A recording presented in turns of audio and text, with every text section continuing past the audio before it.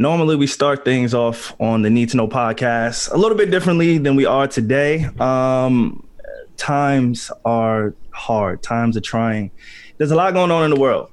We are a Black podcast. We have two Black men on the podcast and a Black woman.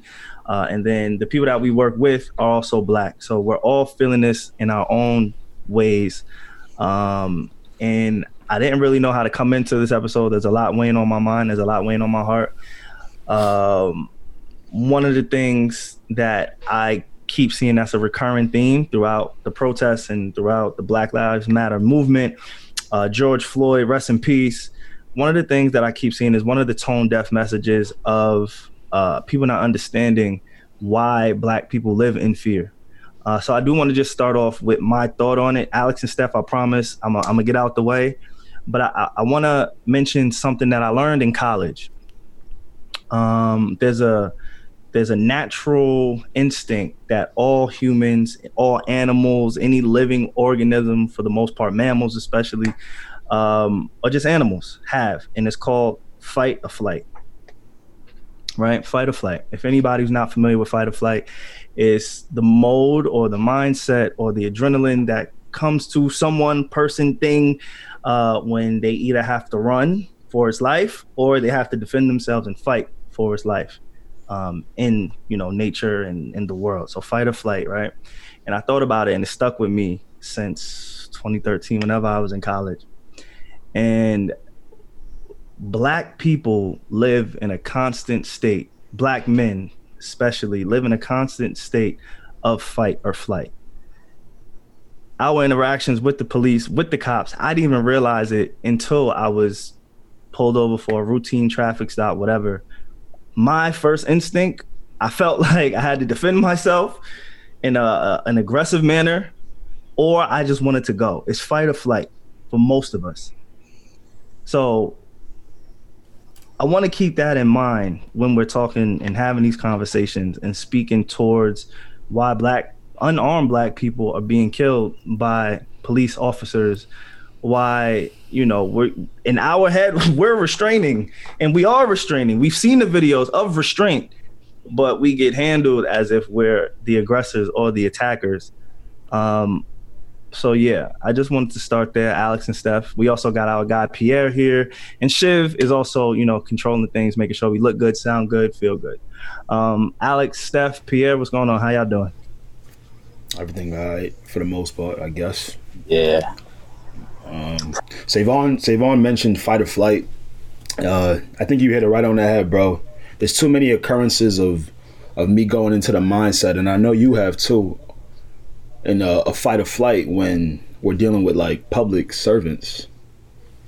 I penned this on my Instagram, but I think last week, I don't know. I've literally been trying to think of ways, and I'm not a parent yet, but I'm trying to think of ways to effectively communicate to the child that I don't have yet, because I am already so fearful for their life. I don't even know how I made it here for 24. Quite frankly, I don't know, especially coming from where we come from. But I'm trying to think, how do you tell a kid how to properly act during a routine traffic violation or when dealing with any ordeals with the cops? It's very disheartening when I hear the tone deafness of people say, I have my license registration, I have nothing to worry about. Or don't commit crimes, no problem. Yeah. Or if you have nothing to worry about, you'll be okay. Those are all false. They've proven to be false time and time again. Yeah. So how do we effectively protect Black children is where I'm at with it right now. I'm trying to process everything, y'all. I'm pretty headstrong for the most part. I can credit myself that. It's the first time in my life that I'm getting mass amounts of information, which is not a problem. We're not dumb here. This is the first time I'm getting so much information that my brain wiring doesn't even know how to fucking compute it, translate it, and digest it, or process it.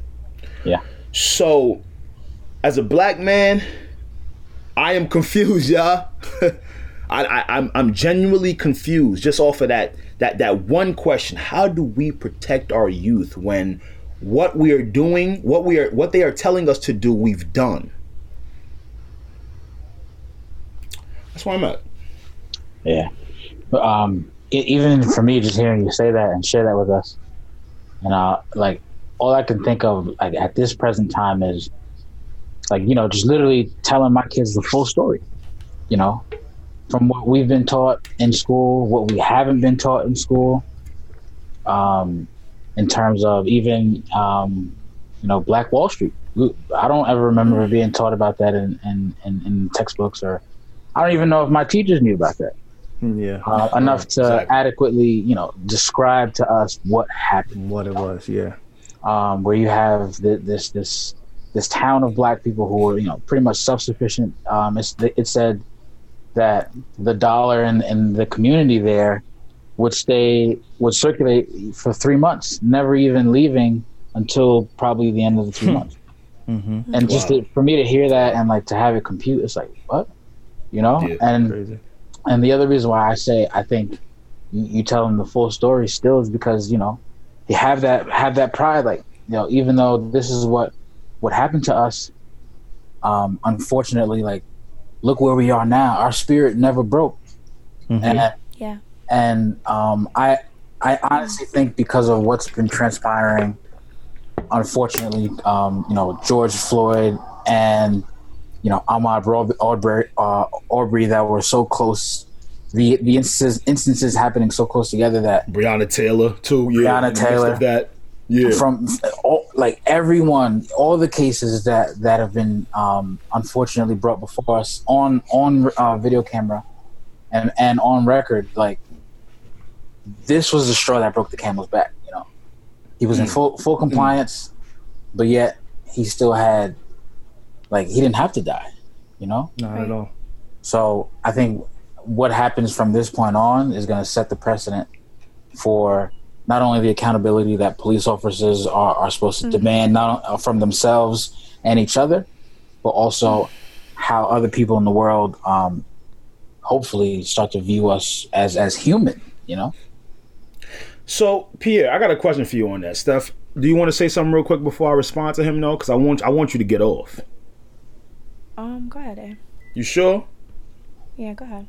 All right, Pierre, what was the last thing you just said? You said something along the lines of,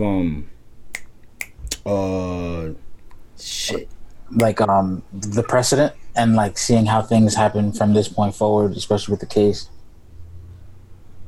Going from this point, yeah. Do you feel like this is the first time where we're actually going to see that effective change where we unite? My question is unite, because I feel like we're not united as a people yet. Yeah. Let me explain.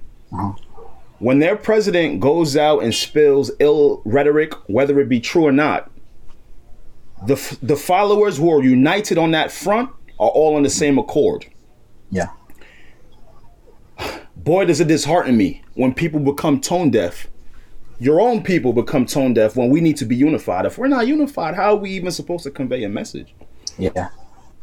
100%. You know, I don't know, man.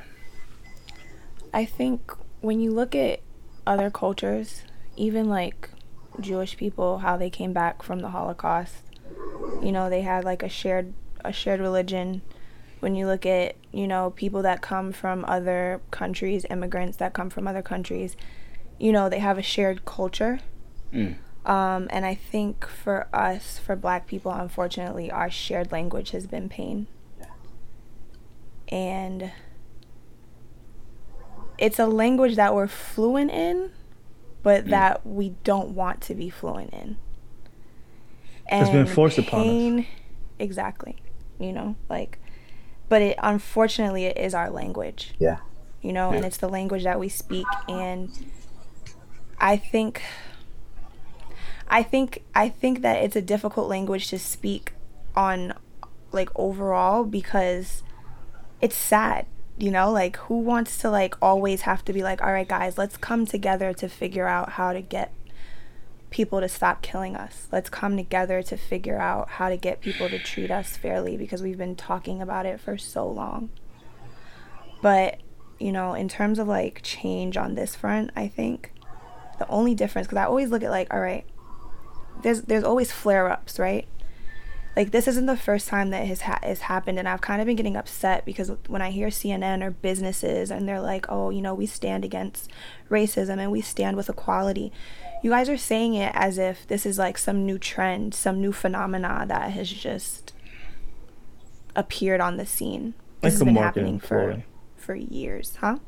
I said like a market employee, as if it's like, hey, Merry Christmas, like, oh, we support you black niggers, like, excuse me, stand against that, like some sort of a holiday, you know. And but I think about the time that we're in right now, and everybody's home, and everybody's paying attention, and lawmakers are home. They're not. Congress is, you know, everybody's home, and everybody's kind of forced to see this for exactly what it is. And unfortunately, white people have to become outraged before there's any real change. You know, white people have to be so disgusted to a point, because that's like, we've been screaming it, but nobody listens to us. It's only when somebody says, you know what, let's link arms with these people who are being oppressed, where change starts to kind of bubble, you know? I feel that. Do y'all Alex, think what you were saying, bro? Yeah, do y'all think that we can actually change the mindset of some white individuals? Or we create so much change that it affects their pockets and their daily living? What do y'all think? I believe that, I believe we have to strip it down from white and black and look at right and wrong. Personally, like, I feel the narrative and the motive, and obviously the obvious thing is, hey, racism, black people have been oppressed by white people, like, facts, no dispute. But at the same time, we've looked at it and we've approached it that way. It has to be right and wrong. I can't sit here and try to look at you and say, you're white. I have to talk at you. Like, you have to get it. They have to get it at some point. I don't know what that's going to take. I like, again, if seeing a man being kneeled on to his death, screaming out for his mother, crying out for his mother before dying, if something like that doesn't do it for you, if you can watch that and not be affected, then there's nothing that I can say that's going to change how you feel towards black people. If seeing a child get killed, like, and no repercussions happening, if that doesn't do anything for you, then what? I can only protest. We can only loot. Like, these things that we're doing that is being covered by media so much more widespread than the death of George Floyd and why he died, the looting, which has overshadowed everything. I say, I've tweeted this in the textbooks that y'all placed in the system that we have to go through. Y'all have told us this is how you make change. Thank you, SaVon. Rioting, overturning government, saying, fuck you, I don't agree with this, I want freedom, or I want equal rights. That is what we were taught. You know, like Pierre said, I didn't get taught about Black Wall Street. I know I didn't get taught about credit. Alex, we spoke about, I don't know how to fucking do anything with my car except for change a tire and pump gas and press go and shit. It's not even called press go. Like, I don't know how to pop the trunk. I don't know how to do anything that is really conducive to my life. But I bet you I know how and when and why the rebellion started. And when we was trying to let go of the French was trying to invade us, and, you know, London and all these niggas try to come over here and we fight them off because we're the great American country, the land of the free. That's what I know. All right. So now when we implement that, we're looked at as, oh my God, they're looting, they're stealing, they're animals.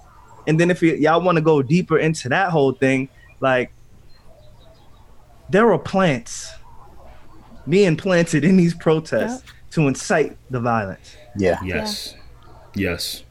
They're plants. Or white people. I just watched this video on Now This News. White people coming into neighborhoods, looting, fucking up the charging stations, and you know, breaking into places. And they're like, yo, we didn't ask you to do this. Like, we live here. We live here. Like, burnt down a bus station. She's like, people have to go up. I guess this was in Brooklyn. People have to go into Manhattan to go to work tomorrow. Don't do this shit over here. Do that shit in your neighborhood. That's a fact. Yeah. Burn down your stores, because that's what's gonna make your people hear it. Don't come over here and do that. And Poppy been having the bodega here since he got here from young. Yep. And you tear up his shit. That's not a part of the fight. It's not.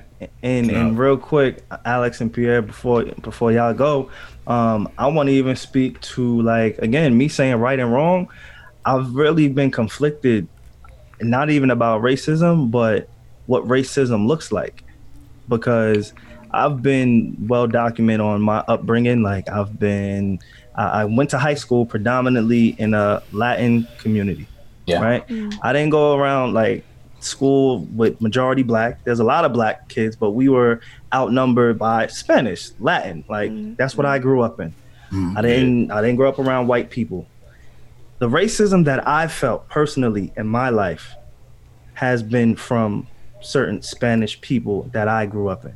I didn't get racism and all that other stuff from white people. So my experience with racism is a lot different.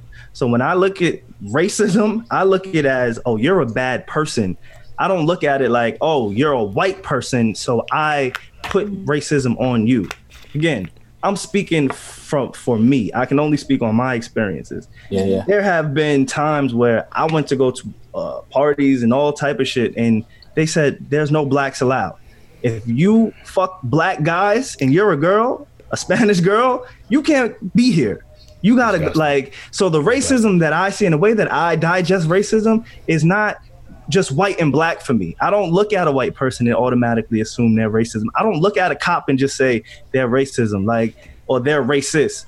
You know, like, I look at people for their actions, how they move, what they do, what they display, because that's my experience. You know, like, shit, y'all know the white people we work with.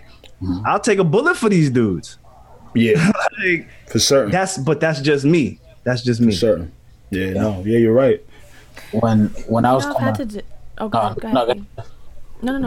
When you was what? When I was coming up in middle school, it was always walking home every day after school. It was always the blacks against the Mexicans fighting and all that. But the racism I know is that, and white people oppressing black people. I've seen it in cops. I've been racially profiled, and I wasn't doing it. I was doing regular stuff. Like, I was driving, cop pulled me over and said my taillight was out, and I was like, Mr. Officer, I'm pretty sure I could assure you my taillight's not out. And I was like, look, I could even show you. And he was like, stay the F in the car. White cop. And then I gave him my license and everything. He came back a couple minutes later and was like, all right, you're free to go. I was like, what? So I got out of the car when he left, and my taillight wasn't out. You know what I mean? There was a time I was coming from a workout. Exactly. And in a predominantly white neighborhood. The second I closed the door, it was like 4 or 5 cops just surrounding my car. And they were like, don't move. So I'm like, here we go. Turns out I fit the description of somebody who robbed a store in a predominantly white neighborhood. You know what I mean? Yeah, bro, you was black. Of course you fit the description. What do you mean? It's crazy. And then, like, I just did one more example, and that's just scratching the surface. One more example, I was in high school. So my high school was really mixed, right? Yeah. You had your blacks, your whites, your Spanish, your Eastern Indians. It was really healthy. But, like, there was still the white section, there was the black section, and you know how that goes. I was in a locker room one day, again, super diverse, and some other kid from another school I overheard say the N-word. And in that moment I froze. I was like, man, like, I know it's wrong, but what's the right way to go about this? But I just didn't know what to do. So nobody said anything, and it was just crazy. You're not wrong for that, Pierre. In that instance. Yeah. That's really hard in that instance. Like, that's definitely happened to me before. At Brooklyn College, one of the most diverse schools, like, there's a little bit of everybody there. It's black people, it's Asian people, it's white people, it's Spanish people. It's so diverse. I'm sitting in the library, and it's a group of Asian kids, Asian guys next to me, And I guess, I don't know, maybe they listened to hip-hop, so they thought they was down. you know, it was okay for them to say the N-word.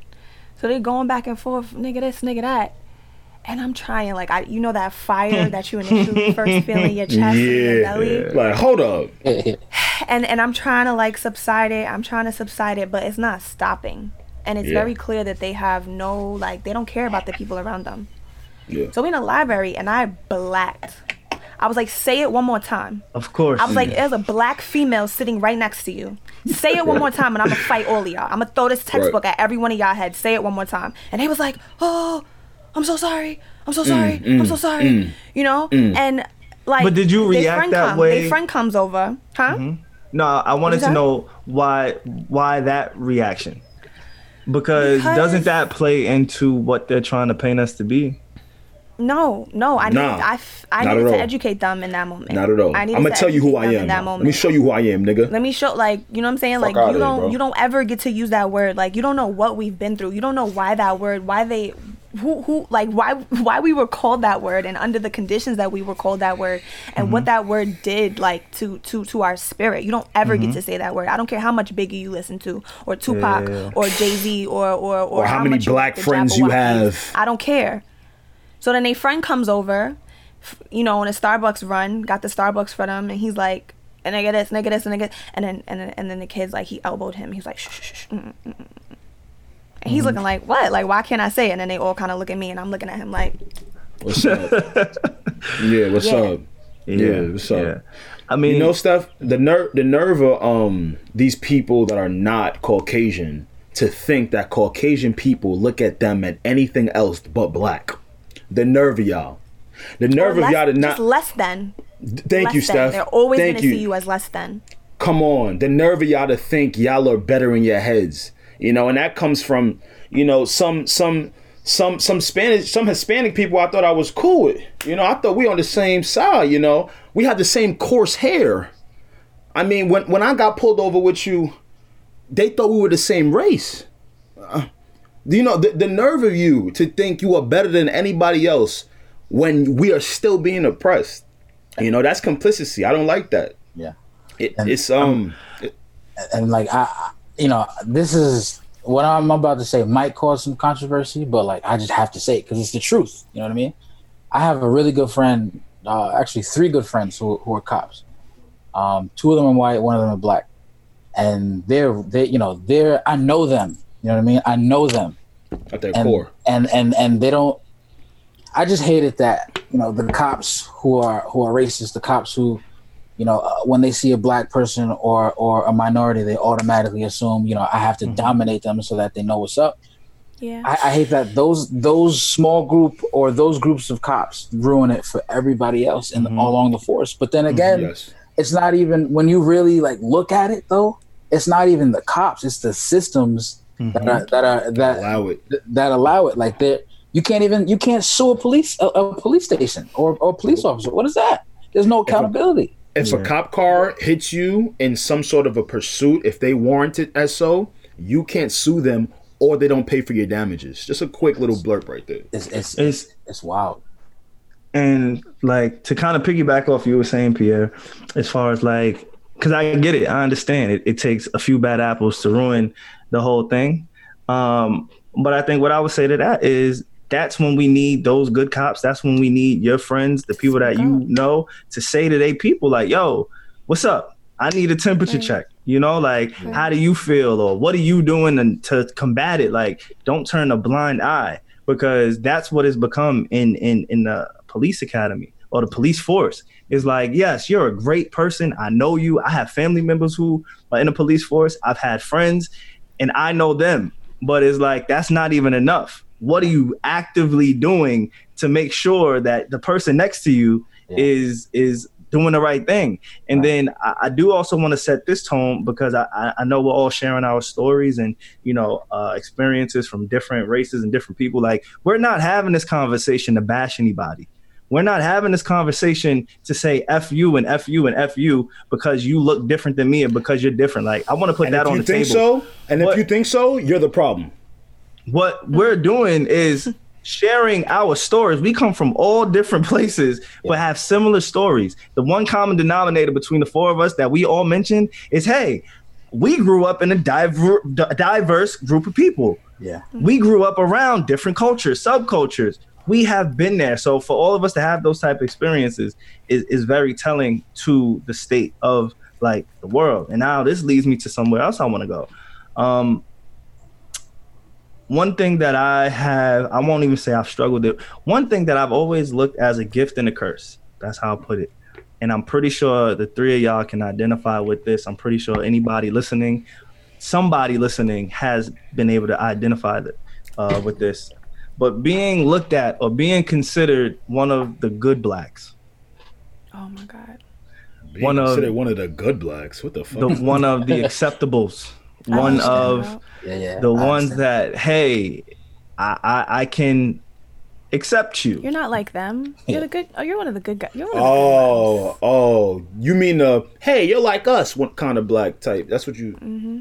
I see. Have y'all have any experiences with that? So I went to a lot of colleges before I finally graduated.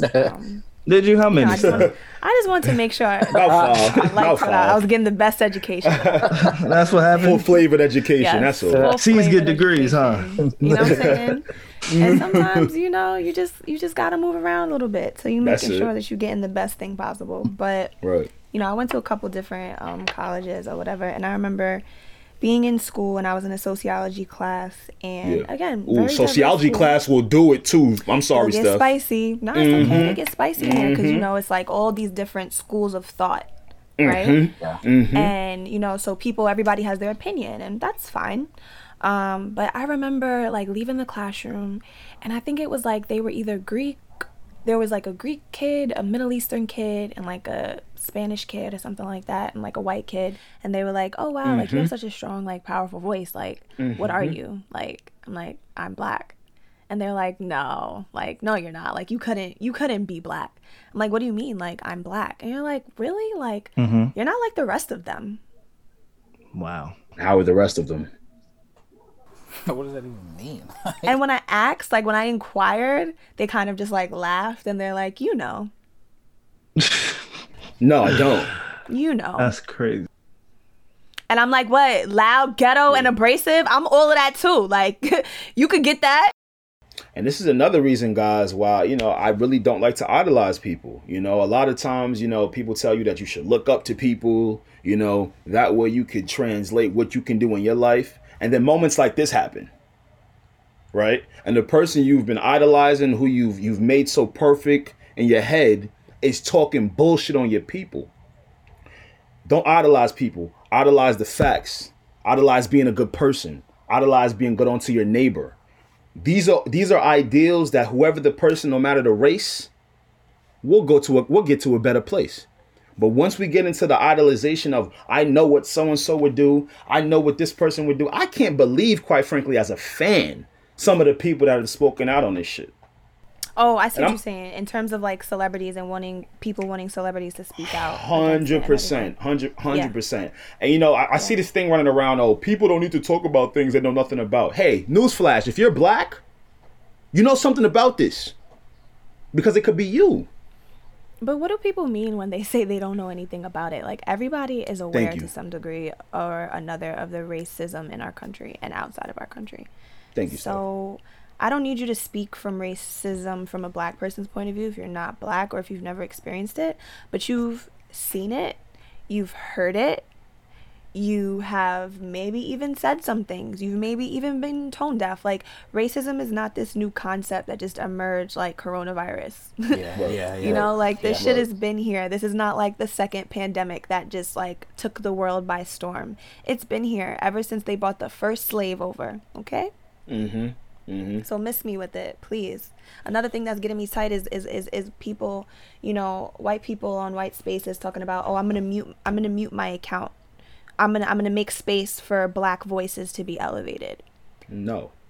I see it as, and tell me if I'm wrong or whatever, but I see it as a cop-out to continue to remain silent. Keep going, Steph. I see it as a cop-out to continue to remain silent. We're not asking you to be quiet. We're not asking you to not say anything. There's plenty of space on the internet for everyone to speak. You know, like, these are the times now where it's like, you know what, I realize now more than ever that, like, I talk to my, like, and this is me just saying, like, oh, I talk to my dad, and, like, I realize that, like, maybe my dad's kind of racist, or, like, my boss, like, during the Zoom meeting, like, wow, like, my boss is actually really tone deaf, and, like, these are the times for you to say that, so that all the craziness that Black people are feeling right now, like, are we the only people noticing this, can finally be subsided, that fire can be put out, because we're hearing from your mouth that you are agreeing with it. You are saying, yes, there is a problem. We are the problem. My friends are the problem. My parents are the problem. That's why I get so angry with some of these artists that have these white followings, right? Like these huge white crowds. About to name drop Travis Scott. But real quiet, brother. I thought you was a rager. I thought you rioted. I thought your whole MO, your whole image was fight the people. Yeah! What the fuck are you now, Duke? It's important for you to speak to your white crowd, because it's your white crowd that is going to continue this racial injustice. It's again, I hate to bring race up, but it is what it is, bro. He has the type of people where these little kids are 14, 15 years old with these racial, you know what I'm saying? On Fortnite, calling people niggas on Fortnite, SaVon, but have the nerve to turn around and go cop a Travis Scott Jordan 4 because that black man they think is like you kind of said, SaVon. Oh, he's one of the good ones. Well, hey, Trav, I don't know if you're afraid to lose that following of that crowd, but they are the main ones that need to hear this message. Well, let me use that moment to piggyback off what you're saying. Like, at the same token, we could look at somebody who I think has been the MVP of this whole quarantine, Tory Lanez. Like, Tory Lanez is speaking about it. Tory Lanez is encouraging other artists. Like, I don't know if people, and again, it's documented that I've said this about Tory. Like, I hold him in a very high regard as an artist. Now, how most people view him, that's on them. That's on them. But as far as his art, his consistency, yes, sir. And just his product, like, he's a top tier artist. Like, he's, to me, he's on the Travis Scott level. Now, whether people know him, obviously, you date a Kardashian or a Jenner, you get a little boost, which I'm sure Travis Scott has seen. But when it comes to, like, music, I truly believe that Tory Lanez is right up there. And he's using the platform to say, yo, people, like, if you're not really on the front lines, then don't talk about it. Don't comment about it. Like, he was out there who I am. too. He was out there protesting. And this is another thing I want to talk about. The tiles, the black tiles that people were posting on their pages. I seen a lot of people posting it. Tory Lanez was one of the people posting it. One of the things I love about Tory Lanez is that he's gonna say what's on his mind. Always. He posted the black tile. A few minutes later, he posted a video like, yo, I know this black tile represents, hey, we not supposed to post, but fuck that. Today we're supposed to vote. Like, I'm not gonna just blindly follow. You know, we have things that get implemented. I don't even know. They say the music industry began the Blackout Tuesday. I don't give a fuck about, like, why is the NFL and the NBA and all these media companies abiding by this because the music industry said this is what we're gonna do today. Like, no. Speak your truth. Post. This is the time we need it, not to be blacked out. See with that, I felt there was solidarity in posting it, but I don't know if, like, my brain is just different than everybody else. I didn't take that post of, oh, don't post nothing else. I took it as, let's stay solid on some shit and continue spreading out the message. You're very right, SaVon. I'm glad artists like Tory Lanez, though, come out and tell these people that I guess are tone deaf or they don't know what the fuck is going on, how to properly do things. You're 100% right. Like, you don't stop there. Yeah, and even the piggyback for that, I was kind of confused too, because I'm like, wait a minute, like, so we just, you know, I've seen certain people posting stuff, you know, encouraging and, like, showing what's been going on, but then, like, I at the same time I didn't see people do some certain things, right? And then all of a sudden, you know, the black tile come out. I'm like, wait a minute, like, I think we really need to check our heart. Are we doing this to follow a trend or because we deeply care? You know what I mean? So I'm still kind of confused on it, and I don't know. I think people are scared to seem like they're not being in solidarity, that they're just doing what everybody else is doing so that they don't get, like, called out. Because if you think about social media, like, if you don't post, like, think about the conversation we're having right now, right? And this is also part of it, because we begin to look at each other and we begin to say who's not doing what and who is doing what. You know what I mean? And that's a part of the distraction. Like, that's where we always fall. Where it's like there is an enemy and there's a target and we see it and it's clear. But then, and I think maybe, who knows, like, could that have been a strategy for the Blackout Tuesday so that people could start arguing, oh, you're dumb if you post it, you're dumb if you don't post it. You know what I mean? Like, I'm going to be honest, like, I didn't really know what it was about. I was posting on my Instagram all up and down. But, like, yesterday, I didn't feel like posting. I didn't feel like posting yesterday. I wanted to be off the internet, but I felt that like, what is it? I don't know. I don't want to be seen as like somebody who's like, oh, why you don't care? You know, but at the end of the day, it's like, I'm putting my money where my mouth is. Like, I'm getting unemployment right now. We know what them checks is going to? The Minnesota Freedom Fund, the Brooklyn Freedom Fund, the Grassroots Law Project. I'm taking that money that the government is giving me and I'm investing it right back into the community. And you can't see that. You can't always see that. And sometimes it's like, we get distracted and we start saying, oh, who is posting and who's doing what by what we can see. Exactly. Because at the end of the day, we're going to have to take it off social media anyways. It's a constant battle. And I was in a place of not really knowing what to do. I'm about to go delete that shit off my page. when it came to the black tile. Because, again, Steph, like you said, is like, I know the thing with me in anything that I do and anything that I preach is always intent. You know, on episode 100, we had a conversation about our business model and how, you know, we're trying to raise money to, you know, keep things afloat for production costs and, you know, whatever we was going through. And it was like the thing that made me go to sleep at night is like, what is the intent behind it? What is my intent throughout this whole thing?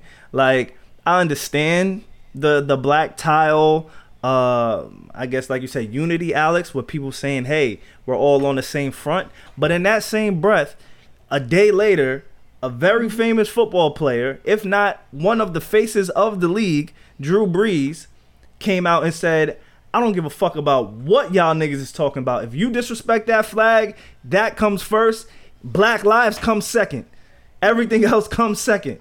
Like, and that's for me summarizing. That's not a direct quote, but if you go listen to what he said, the reporter asked him. He said, "Yo, my grandfather fought in the World War II, and you know I come from a lineage of the military, so that flag means more to me than Black lives." Black lives have always come last in America, always. But real quick, Steph, I'll let you go. I say the Drew Brees story to tell you that he posted a black tile the day before.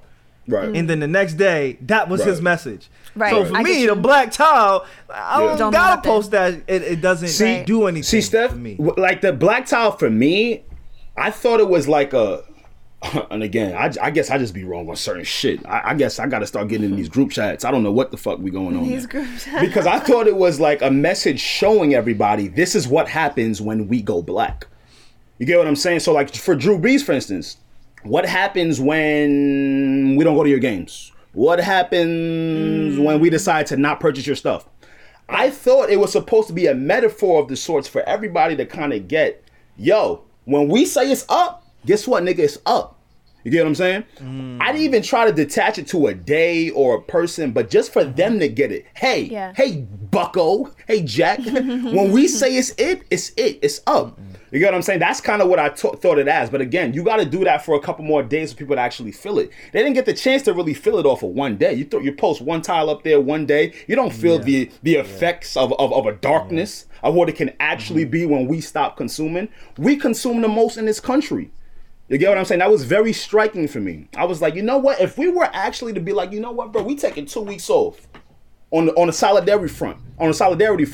We ain't gonna buy shit. What would they do? What would they do? That's really how I looked at it. Start looting about what we could do to help y'all. What do you guys need? How can we help you? Come on. That's kind of how I looked at it. I looked at it as like, no, we are the tastemakers. And I really get pissed off when other cultures try to tell us that we're not enough or it when y'all try to jack our culture and our money. That frustrates the hell out of me. How can you tell me what's in?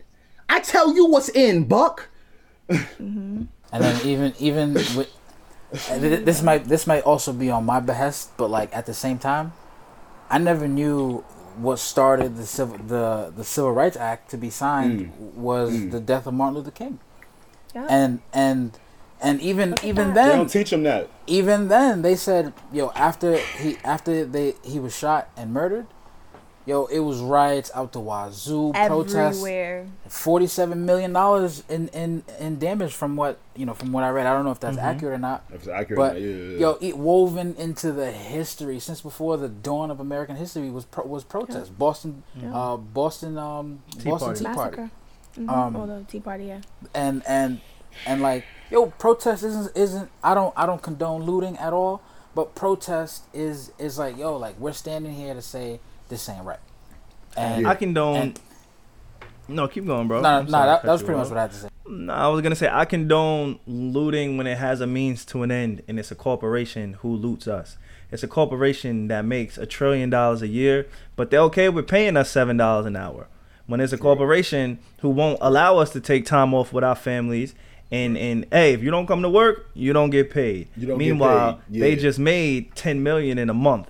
Like, I don't mind that. I don't mind seeing people taking from corporations who also need to make statements, who also need to say, hey, you know what, black people, we are here and we're gonna do something about it. Fuck the black tile. Fuck the statement for the one day. Like, nah, what are we really gonna do? That's me though.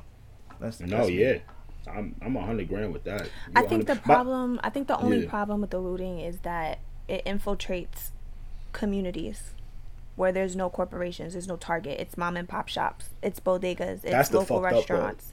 That's when it's like, but okay, I don't condone that.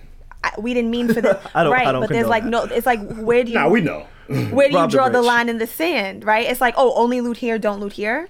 Yes. It's like once you have chaos, once you have 100%. Chaos, you can't stop it. And so now it's like, will these black neighborhoods suffer at the hands of like looting a Target? That's not right either. You used to work in retail, right, Steph?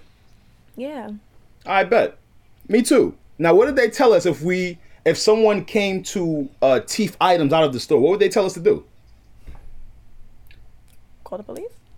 Nah. Let them go. I don't know. Let them. Thank you, SaVon. Let them go. I worked in retail too, bro. Don't forget about me. Oh, my fault, SaVon. My fault, bro. My fault, bro. My fault, Say. Don't do that. My life. Say, let me bring you in on this. My fault. My job occupation matter. SaVon life matter. My fault, bro. My fault.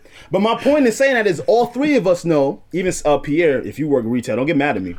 We know that. I was like, what are we supposed to do? We supposed to call the police? She said, call the police. They tell them, let them go. And that comes from a comfortable mindset of a business owner knowing, hey, I have insurance set aside for this. So I don't feel for Gucci getting looted when y'all made how many trillions this year. I don't feel for Gucci getting looted. But hear me, I'm not talking about Gucci and Target. I'm not talking about that. But I'm with you. I don't want the one pause. Yeah. Because people are looting like that's why that lady went off. Because people are not understanding. So you could take an ID and SaVon, it goes back to intention, like you were saying. If you understand the attention, if you don't understand the use of something, abuse is inevitable. So if you're saying, okay, let's post these tiles, Drew Brees don't understand why he's posting the tiles, because that's exactly why the next day he went out and said something. Now, you did it for solidarity, so you're fine. Your intention was there. But now you have people where it's like, okay, looting is okay. So now you have people that are coming into neighborhoods without the intention of understanding, okay, we're supposed to be targeting these corporations that are engaging in the same problems that we're fighting against right now. Not the mom and pops, not the bodegas, not these immigrants who came and set up their little eyebrow thread in place and you graffitiing all over it. Because then it's like you can't draw the distinction. So, you know what I'm saying? Like that's the only thing. Like I hate that it comes back to the community. It's like now we're shitting where we eat. Yeah. Nah, I get it. I will say this though. This is just an Alex statement. If I had a mom and pa and they got looted, I'd still stand with the people. Because there's something bigger at play here. Absolutely. And now, mind you, it might take a lot for me to come back. That is a fact. But if I'm really praying faithful in the Lord as I am, things happen for a reason. Unfortunately. Unfortunately, they do. But you know what, though? When that shit happened, I'm going to tell my kids. I'm going to go, you know what? They fucked my store back up in the day. Yeah, they killed George Floyd. I'm not gonna forget why these things happen. So Steph, you're 100% right. They're kind of getting the lines blurred, right? They're going to hit the mom and pops. I'm gonna tell them, yeah, they hit my store, but I'm gonna tell you why they did that. Just so people can understand the importance, because that's where complacency lies. That's their go-to. That's see, y'all doing the mom and pops, yeah, but can we mention what we're actually talking about here? You know, and again, that's just me. The idea of unification, I think you're right. I think the idea of unification helps us to understand what we're fighting for, and that gives us strategy, because strategy is important. We can't just be throwing torches everywhere. You don't even know you throwing torches in your best friend's backyard. Come on. You know what I'm saying? When we understand, it's like the unification, go in there with the strategy first. We need people, and I understand, like, everybody's angry right now. Yeah. So everybody's going in a million different directions. And that's gonna be that way for a little while. It might be a couple more stores that get looted. I'm not gonna lie. It might be a couple more. Yeah, it might be. You know? I think speaking to the tile, it also, another reason why I didn't really post it or feel obligated to post it is also because I'm looking at my audience. I have a friend who is white, and I'm looking at the people that follow me, right? I would say, if I was a betting man, I would bet 95% of the people that follow me are on the same wavelength of thinking. That you think of. That you know of. I said think. I did say think. Like, I can assume, and I've checked the temperature. I've been looking. I've been doing what I gotta do. Weed them out. Right? Reveal yourself. I found some ones. Well, you do. You do want to weed them out, and I've been doing what I can. But even in that being so, and I guess it goes to what Alex said, like just showing out we're all together. For me, it's like, okay, I'm posting a black towel to people who feel the same for me. Like, all right, I'll give you an example. There was a protest in my town. Like I said, my town, a lot of black people, a little bit of Spanish, like a lot of Spanish people as well. Like, it's no true white people. The police brutality, like, it's not that. So if I go on my street and I'm rioting and I'm protesting, it's caught in the echo chamber. Who am I speaking to? I'm speaking to my neighbors who are going through the same struggles. No, I gotta go to the town over, which is predominantly white, and I need them to hear it. I gotta, you know what I'm saying? Like, that's SaVon, but you told me, there's been like people, like racist people in your own hood when you tried to go to parties. So I'm sorry, SaVon, I gotta argue with that, bro. If there have been racist people in your community that is not allowing you to go to certain parties, now y'all gotta hear this too. Because I want everybody to know where I stand and that you're bugging the fuck out. You get what I'm saying? And you're not wrong for not, because SaVon, we know where you stand, which is important. And you've been posting about this prior to the black tile. So this is not a SaVon conversation. He's been posting before the black tile, y'all, if y'all didn't know. You get what I'm saying? My point is, there's too many people complicit. I hate that complicity. It's true, and sometimes it be in your own house, it be in your own family, y'all. It be in your own family with that outdated ass mindset. My dad was sitting at the table the other day. He's sitting at the table. I hear him huffing and puffing. I'm like, "What you huffing and puffing about?" Here Steph go. I'm like, "What you huffing and puffing about?" He's like, "Oh, I'm just, balancing the checkbook. I'm putting together my end of the month donations or whatever." So I'm like, okay. So something tell me keep pressing him, keep riding him or whatever. So I'm like, okay, who you giving to? Who you give to or whatever. He's like, oh, I got, all these different ministries and the Bible League and this and that and Tony Evans and David Jeremiah and all these people and Feed the Children. I'm like, oh, okay. I'm like, it's a lot of black people, that really need our help, like our help right now, like our community like needs our help right now. And he's like, yeah, but it's not gonna help. It's not going to change. Nothing's going to change. Boy, did you have a conversation, huh? Boy, did I have to have a conversation with my father. And he was just like, this is how I'm going to help is I'm going to vote. And I'm like, Dad, I understand. Like, I absolutely think that voting is important. Which is a good thing. It's definitely true. Voting. But that was also a cop-out. It was a cop-out. You're right. I'll tell you why. You're right. Because sometimes You're right. before you can even get the people that you want in office, sometimes you need signatures. You need to donate to their fund. You need to do it with your dollars. You need to I'm not saying go out into the street and protest. There's a different way to do it for everybody. But for you to say, change will not happen if I give my dollar. What if everybody thought that way? What if nobody got out on the street in the 60s, but when they passed the Civil Rights Act of 1964, what if they thought the same thing? Yeah. What if nobody fought to free us from slavery? We'd still be in slavery. An object that stays in motion. What if we never saw the George Floyd recording? What if we never saw the George Floyd recording? It starts grassroots. It starts boots on the street. And I hate that I've had to like fight my dad on like, Dad, we live so comfortably in our little bubble. We live so comfortably and we're blessed, and we never, this whole pandemic, we never had a problem with getting groceries. None of us got sick. None of us was on nothing. And I'm like, when you see this, like, who much is given, much is expected. You have to bless others. God blesses you so that you can be a blessing to other people. Yes. And I'm giving him this spiel, and I'm like, yo, my mother, I'm so thankful for my mother. She be a buffer sometimes between and she said it. And she was like, yo, she was like, low key, she's like, we are creatures of habit. And she's like, sometimes our children have to encourage us to change and to do things differently. And I do think, she was like, I do think me and you should sit down, me and my dad, her and my dad should sit down and look at find a reputable organization that you trust, one that may has been established already, the NAACP, whoever.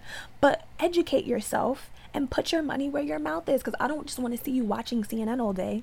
100%. And talk about poor them, poor this. I'm glad you know that about it. Yeah, I'm glad you realize that though, Steph, because many people don't. You know what I mean? That are your age too. One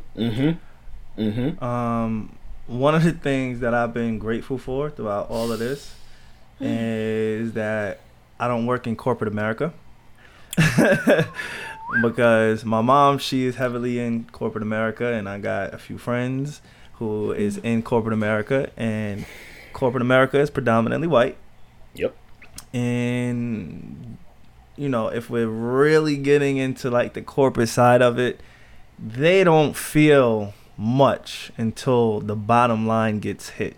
So even when things stop, they don't really stop, you know, compared to, hey, if you work in a warehouse, or if you're driving trucks, or if you're a fitness instructor, or, you know, whatever it is you may be doing that is, you know, on a day-to-day type thing, and you're not at a desk or you're not in a corporate position, the COVID stuff hasn't really affected or stopped you completely. You know, there's a lot of people working from home, and most of those people are a part of corporate America. So I've developed this appreciation for the freedom that we've, you know, have in our career paths for the most part, being freelance, you know, taking a little bit less money to have a little bit more creative control of what we do. Has there been anything that y'all have particularly like noticed, like, yo, I'm really grateful that I don't have to deal with this, or I'm a part of this? Because for me, like, let me even give you some backstory as to why I said that. Having friends and, you know, seeing, you know, my mom work from home is like, how can you see your people dying, protesting, fighting, screaming, crying, bleeding, facing police brutality at the hands of evil people, and not feel supported? That's why I said that. Being the one voice in the company or in the room or in the Zoom meeting that feels this way, and everybody else is carrying business as usual.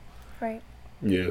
I can't. Yeah. Like, it hurts me to see my parents and family go through it, friends.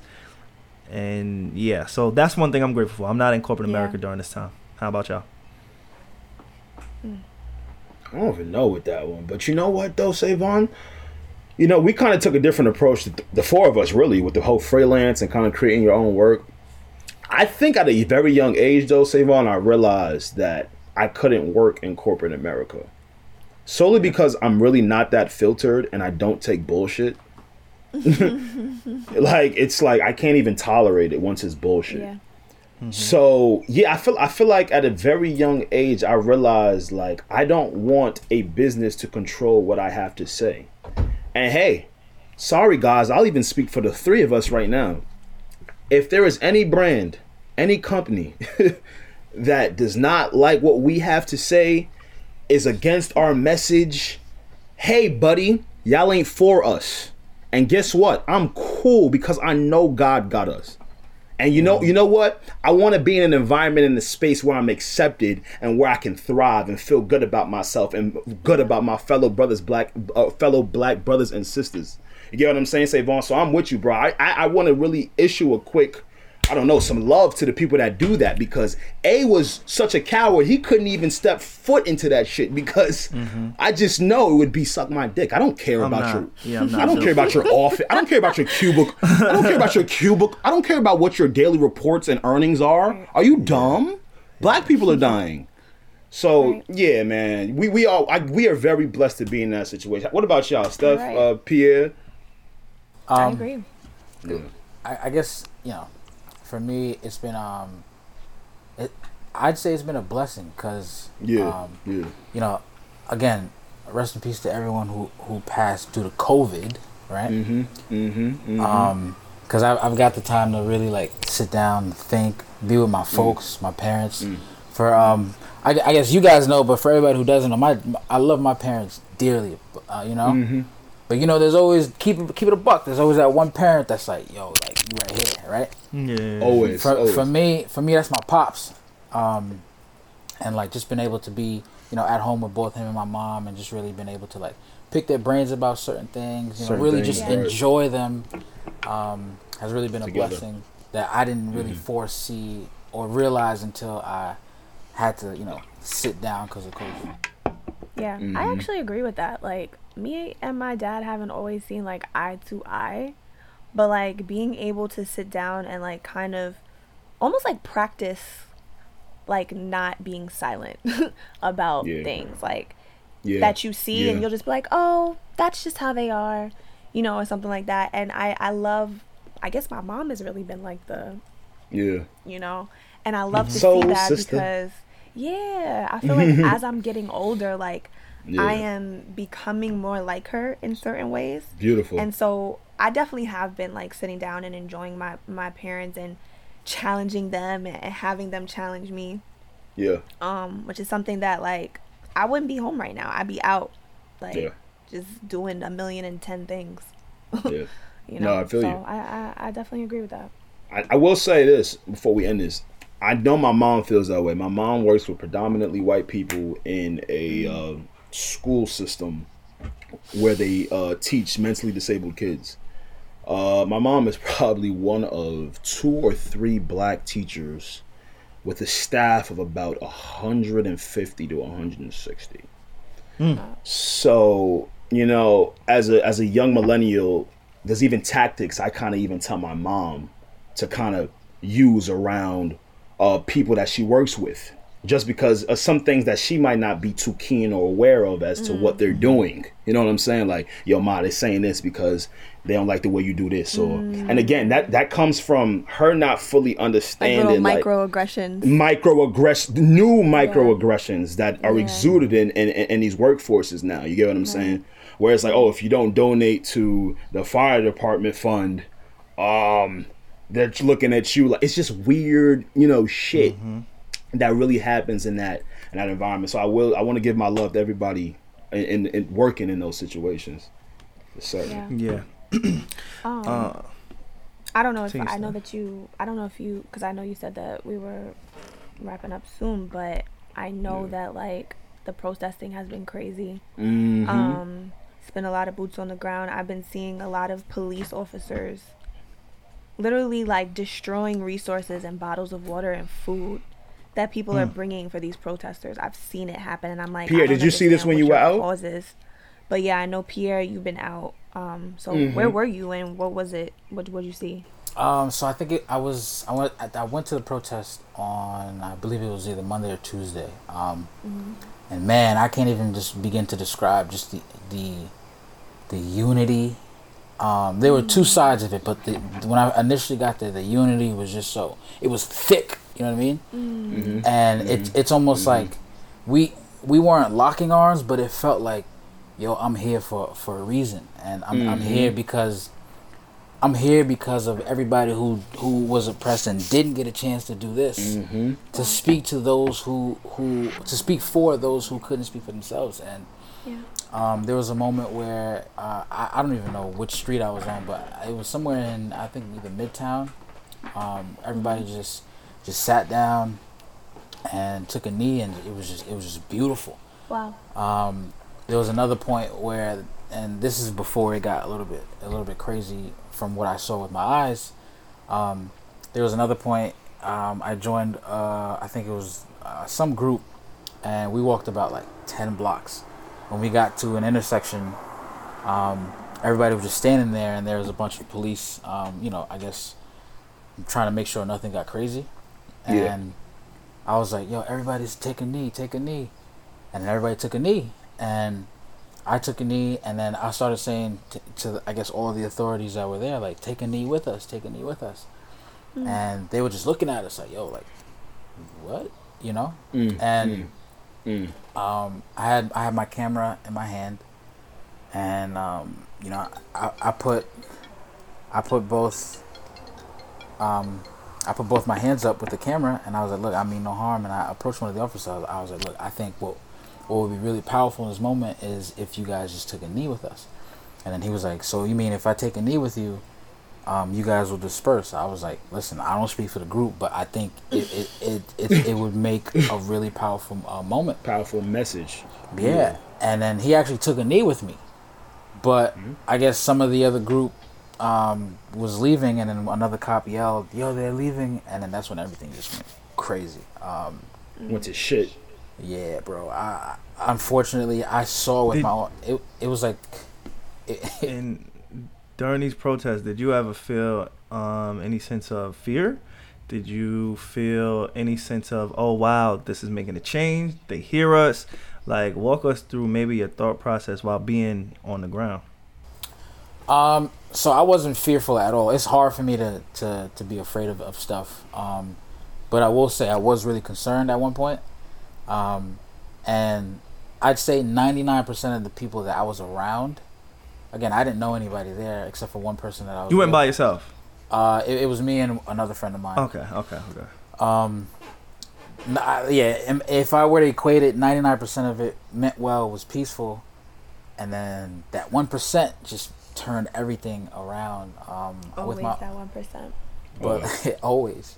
But the sense, besides all that, the sense was unity. The sense was powerful. Like, I felt like I was telling my girl, I was like, look, like, one day, I want to be able to say to, God willing, our kids that like yo, Pops, like, stood for this, and he was there because he knew. Obviously, I wasn't there for the civil rights marches, but at the end of the day, I feel like same thing. Everyone who was there, when I went, would have been, following in the footsteps of everybody who came before them, and then that they would have been also proud of us for sticking it out and really, protesting that, like, yo, like, we matter, like, hello, like, we and unfortunately, I saw with my own eyes, some things that were just like, yo, like, bro, like, what are you doing? Like, one example is there was this one kid who, when everybody was protesting, he kind of looked suspect, and one of the other protesters was like, yo, cut that out. And he came off disrespectful to the protester, and he was like, so what do you want me to do? And so I had to jump in. I was like, bro, like, you're doing it right now. You're marching. This is what we're doing. You don't even realize it.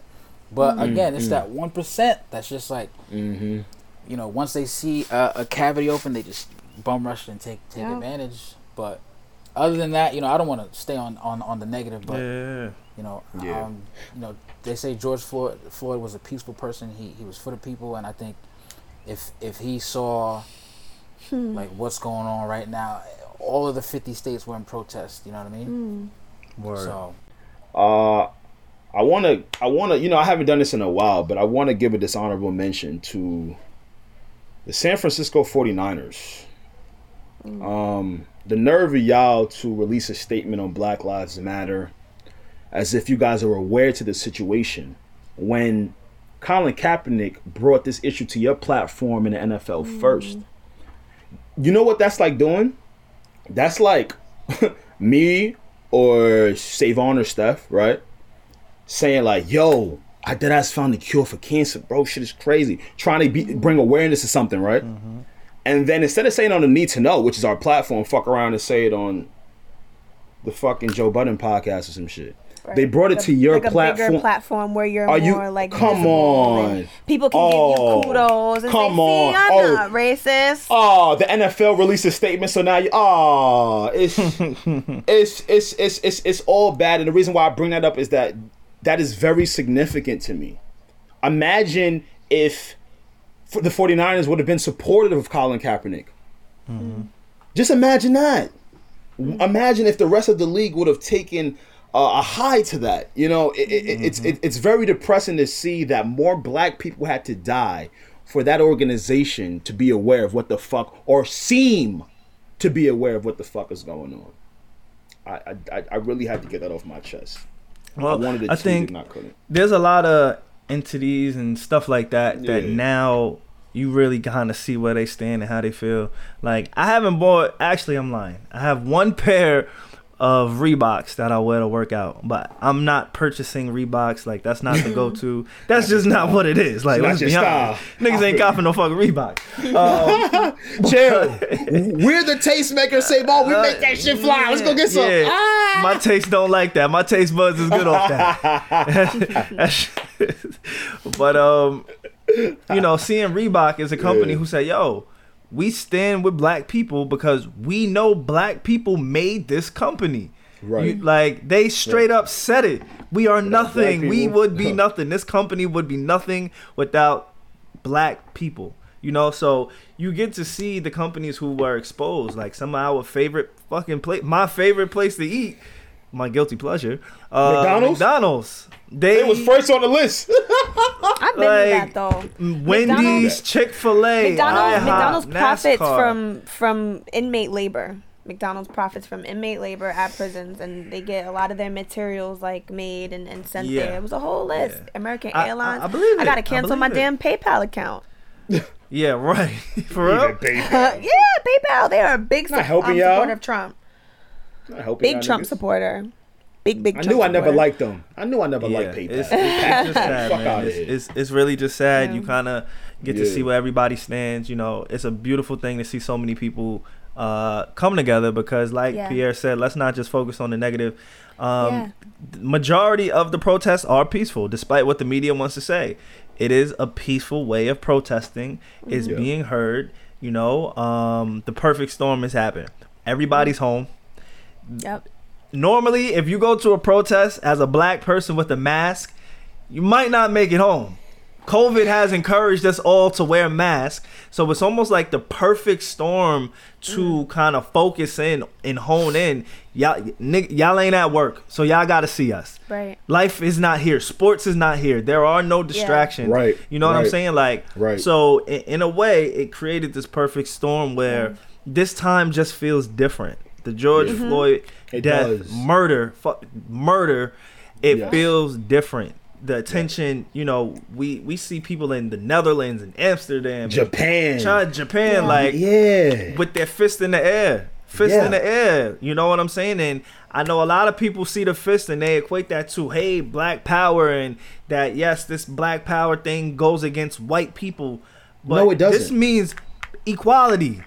But SaVon, can I ask you a question though? SaVon, I love that you brought that up. Stay right there, bro. Why is it that when we say Black Lives Matter, they take it as an offense? Why is it that their ego? Why do they start to get angry?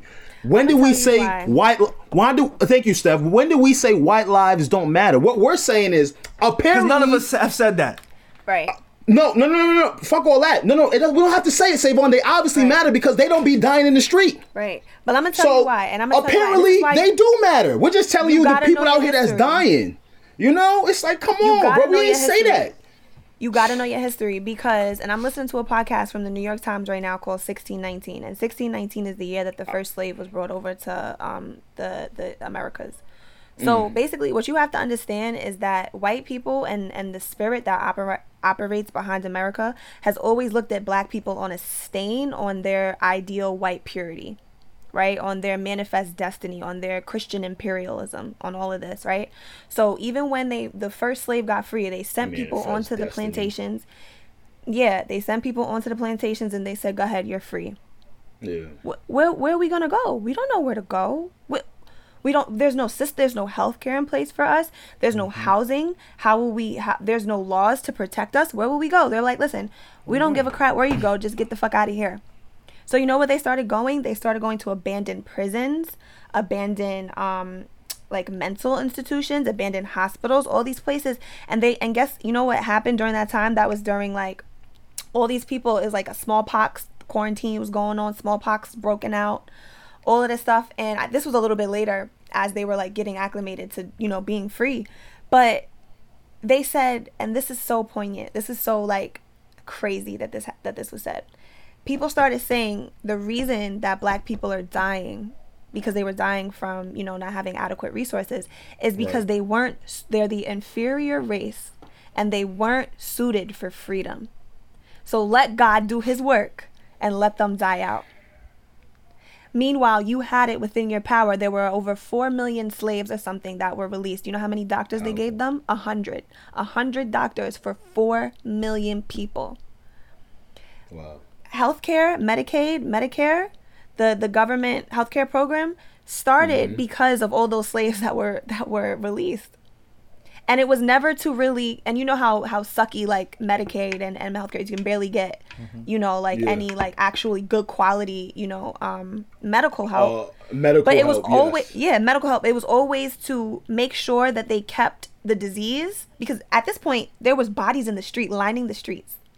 At this point, the diseases were seeping into the white neighborhoods, and they were like, listen, I really need y'all to keep this in one place, but don't make the Medicare so good that it actually helps them and rehabilitates their actual health. So it was just like, let's throw this garbage away. Let's just throw the garbage away. We're done with it now. And that's how they've treated us from then. I'm not too familiar with what you just educated us on. But we can look at it today and look at COVID.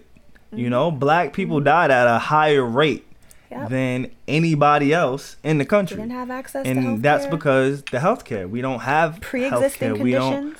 Exactly. It's the same thing. Trickle down. So you know, just like from what you just stated till today, it's the same tone. It's the same. And America tone. will continue to repeat this process until structures are literally brought down. Yeah. It's a systematic overhaul. That's what has to happen. Like from education to opportunities. You know, Killer Mike, he's always been an advocate, somebody who's super knowledgeable. Whether I agree with everything he says or not, I do agree with a lot of what he says. And when he does make a point, it's really hard to dispute it. And even Dr. Umar, who has I was just about to bring him up. He's super pro-black. And again, just like with him, I don't agree with everything he says, but he said one thing to me that really stuck out, which is, hey, education.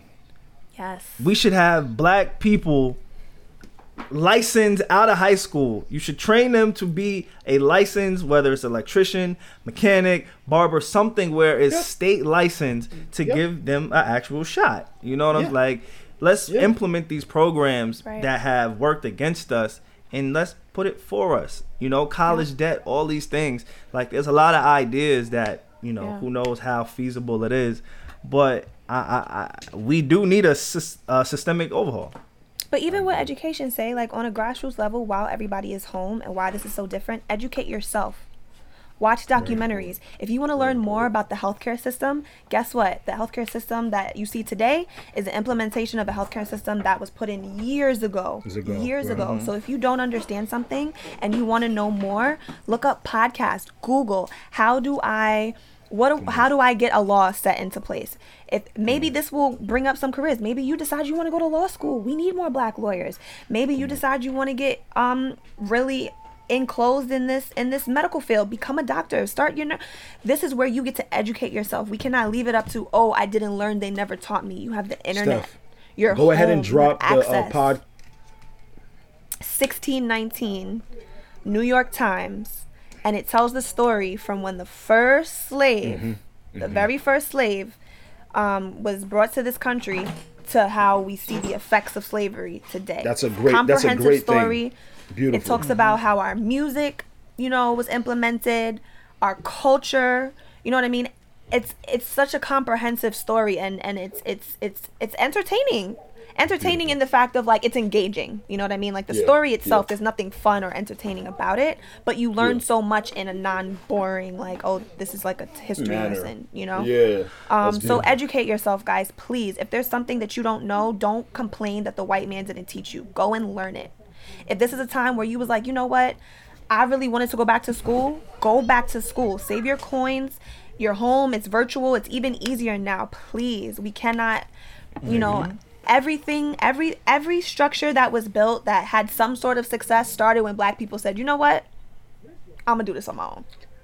Exactly. And do it the right way. Do it the right way. Don't like, which is where education comes from. Don't give people the reason, like the violence. Right. You can protest peacefully and loud. Yep. Like peaceful doesn't necessarily mean whispering and walking on eggshells when having a protest. Peaceful means we're not fighting each other. We're not destroying damage. We're not making threats. Like, there is a way to peacefully protest and still get your point across in a loud manner. Like, it doesn't have to be, I'm going to fuck you up because you're standing over there and I'm over here. It's like, study the civil rights movement. See how they did it. But if it gets there, y'all, this is coming from A. Park her up. That comes from black people being tired of oppression. We gonna be peaceful as much as we can. But what does that do? What does that do? Hey, SaVon, I'm the king of people gotta feel it. Okay, so if I gotta punch you in the jaw for you to feel pain in your cheek to understand this black person punched me because I was being racist, then so be it. It's up. It's up. No, because again, I would rather you go peaceful first. If the person that you punch is a product of the system and has the opportunity to put you in that system, you just gave not a cop, SaVon. Well, let me correct myself. Protests and police. That's what I'm saying. Oh no, but I'm talking about protesters against the other protesters who are now in the mix, who are starting this shit. Okay, but 9 times out of 10, the people on the opposite side. OD. 9 times out of 10, the people on the opposite side are not black. They're probably white people. And again, you're already behind the 8 ball if you punch a white person at a protest. So it's like you can't. You gotta show some type of restraint in a protest. You show restraint first. I'm with y'all. I'm 100% with that. But if it escalates where both sides are getting rowdy and they getting rowdy, I'm staying peaceful. Dub. It's up. I'm done with that, bro. I'm sorry. This is an Alex thing, bro. I'm gonna be peaceful to start. I too. You know what I'm saying? Like, it's up. It's up. Like, I'm not gonna advocate for it. Like, I'm not gonna say go out in the streets and do it. But also, I'm not telling people, like, I understand where everybody's coming from. That's how I feel. I understand. Sometimes, and my mother always used to say this, those who don't hear will fail. Okay. It's unfortunate that it even has to get there. But somebody told me this week also, you got to speak to your enemy in the language they understand. Ooh, that's been sticking with me. Ooh, that's been sticking because last week. And as we talk about strategy, though, strategy, this is really where you got to look at the boycotts. And like, sure, like let's speak the language, but let's have a strategy, because strategy is really what gets shit done. I agree. So if you want to speak the language, it's dollars and cents, nickels and dimes. And those boycotts during the civil rights movement, them people was like, what can we do for you? Because of that black dollar and understanding the economy and understanding the spending power in the black community and where your dollars go and how far your dollars go. Because that's the real fight. Because you can only get angry and bust up property so long before your ass is in jail, unfortunately. That's a fact. We need you outside of prison right now. That's a fact. 100%. And I never want to be in prison. I just want everybody to know Alex is matching his mouth. I got 200 on the cause. You get what I'm saying? And I'm going to be protesting tomorrow peacefully until it's not peaceful. And I'm praying to God he protect me. I love this podcast. I need to be here. I need to be out. But it's time, bro. It's up. It's up. And I'm not telling y'all to go hit cops and punch cops. No. If you are peacefully protesting and there are a group of people in this protest who are naturally wanting to go against you because they're not trying to hear it, and they become rowdy and violent, and you sit there trying to be peaceful, nah, them days is over, nigga. It's up. I'm sorry. I don't think any person, any self-respecting person in their own mind, would just stand there and just get, you know what I mean? But these things have to be said, Pierre, because when you tell people be peaceful, it's like, to what extent? Well, I think it's just important to acknowledge, like, yes, what you're saying, what you just described is technically self-defense. Yeah. What I first was addressing is don't be the aggressor. No. That's what we have to make clear. Like, of course, you always defend yourself as a person, as a man, woman, of course. But when you say, hey, we're tired of it, and now, hey, go punch a nigga in the face, like, that's not the message that I think we should send. Now, again, we could respectfully disagree. You know what I'm saying? Like, this is why we do this. But for me, I don't see that getting anywhere, because we know what it's like once they see. It doesn't matter. How many times have we seen a reaction of ours put us behind bars? It doesn't matter. You know, like, that's what I'm like. You gotta, me and Steph spoke privately. Like, I'm always about the long game. I'm always about, I'm gonna take the L up front so I can keep it pushing and prove you wrong on the back end, because normally on that back end, it's undisputable by that time. But again, we all operate different. Everybody got to move different. Like, I would love to be out there at every single protest, but it's like, no, I have a duty, a public duty. We do this. You know what I'm saying? Like, we do this every single week. There's people that look forward to this, who learn from us. We like, I can't because I have the obligation to. Yeah, I want to read you guys something that I saw, and it says mapping our roles in a social change ecosystem. And I really like this because I think that everybody who wants to help, and sometimes you feel pressured into helping a certain way, and it doesn't have to look a certain way, right? Like, this is a body, right? And the body has different functions. There are eyes, there's nose, there's teeth, there's hands, there's feet, And so I saw this, and it says there are experimenters, there are frontline responders, there are financiers, there are visionaries, there are builders, there are caregivers, disruptors, healers, storytellers, and guides. And it tells all the different, Alex got kicked off a while in. Oh man. It tells all the different functions of, and I pray, I'm gonna send this out also, but I pray that you find yourself somewhere in here, and that that the fight doesn't have to look one way. I like that. I think I needed that. Yeah, I definitely needed that. I like that a lot. So yeah. Thank you, Steph. I don't know if Alex is coming back. Alex, sit your ass down somewhere. He went to go punch a wall. Hot. Yeah, Alex is going crazy. I think, I know normally we go a little bit longer, but again, even just trying to create content through all of this mental is daunting, It's definitely daunting for me personally. So I want to thank you, Pierre, for being on the front lines, for capturing the moments with your camera, not being afraid. I know how you feel about it. I know where you stand. So I gotta always thank you for that.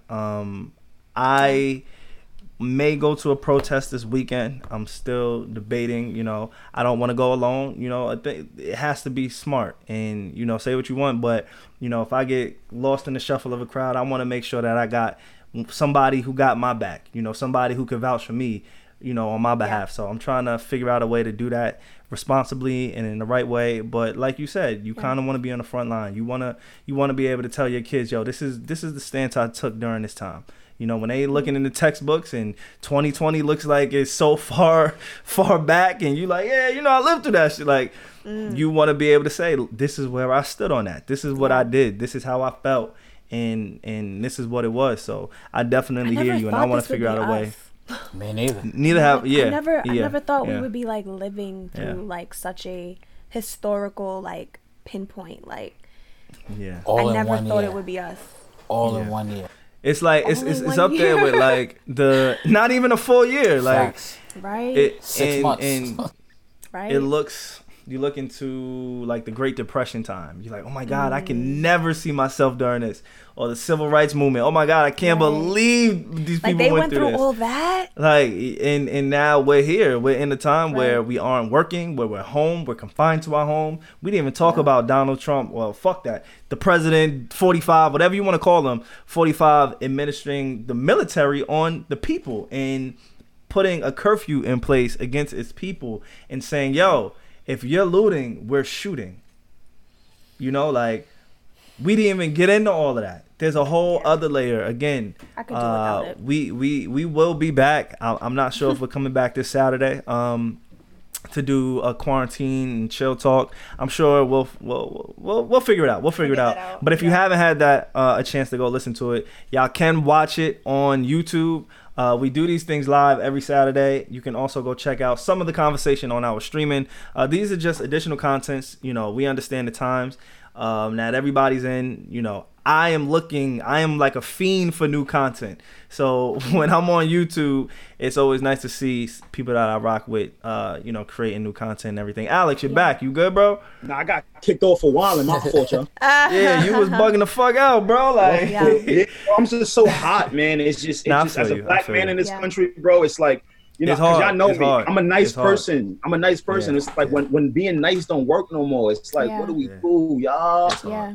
Come on. When you left, I was talking about all the different ways that like being a part of this looks like. Because I think a lot of people want to help. A lot of people want to be on the front lines. And I talked about, you know, I'll just repeat this one more time, but there are the experimenters, the frontline responders, the financiers, the visionaries, the builders, the caregivers, the disruptors, the healers, the storytellers, the guides. You know, and I look to see like where I fell in these categories. I fall in a lot of different places. But like for those of you that are home, that are not on social media, that are not posting, you know, I don't want you to feel like I just need pressure. I want to be pressured to post, right? Your job might be checking on all your friends, giving them a word of encouragement. Your job might be making a meal, right? And sending it out there for your buddies that is going to protest. You know what I mean? Your job might be finding the resources to give to your friends to be like, hey, I've aggregated a list of sources where you can not only educate yourself, but you can donate or you can give or here's some action. There's so many different ways that you can be a part of this fight that doesn't look like everybody else's way. You know what I mean? The same way like we're in content creation, somebody else might be in the media corporate strategy world. You know what I mean? That's fine. That's where you feel the most gifted to help. And so I don't want everybody to get caught up in like, I have to do it this way because this is the most visible way, right? Because guess what? When the protests die down, when everybody's anger subsides, we're still going to need strategy. We're still going to need a process. We're still going to need people who are in the planning room helping us to put things together strategically. And that's really important. So I'm all for the protesting. I probably won't be out there. But I support all you. Like, please be safe. Yeah, and I'm going to the racist towns too. Please be safe because, that whole reason. Don't go by yourself. No, we going mobbed out. Make sure you have your mask, your glasses, everything. You know. Got you. We're gonna be there, man. I just feel like it's important. Absolutely. It's tough. I'm about to go mentally recharge. Pierre, thank you for pulling up. Appreciate it. We got to do this more often. It's good to see you, bro. Good to see your face, man. Word, for sure. Thank you. Yeah. Alex, Steph, thank y'all. You know, we go we go chop it up. We gonna chop it up. But yeah, episode 101. We made a milestone and now we right back in the trenches with it. So episode 101. Make sure you guys subscribe. We're really not good at doing that, but make sure you subscribe. We're terrible. Comment, we're terrible. Like, I don't comment on the like y'all know what to do. It does help. Like I promise y'all, it really does make a difference in the algorithms and how all this shit is set up. So make sure you guys like. Thank you. Support a black-owned business. That's right. Right. So again, it's what you need to know when you need to know on the Need to Know podcast. Episode 101 is in the books. And my baby want to say bye. She came at the right time. She always make her cameo. Mace on the parents. My baby. All right, y'all. Catch you next week. Later, y'all. All right, y'all. Later, y'all.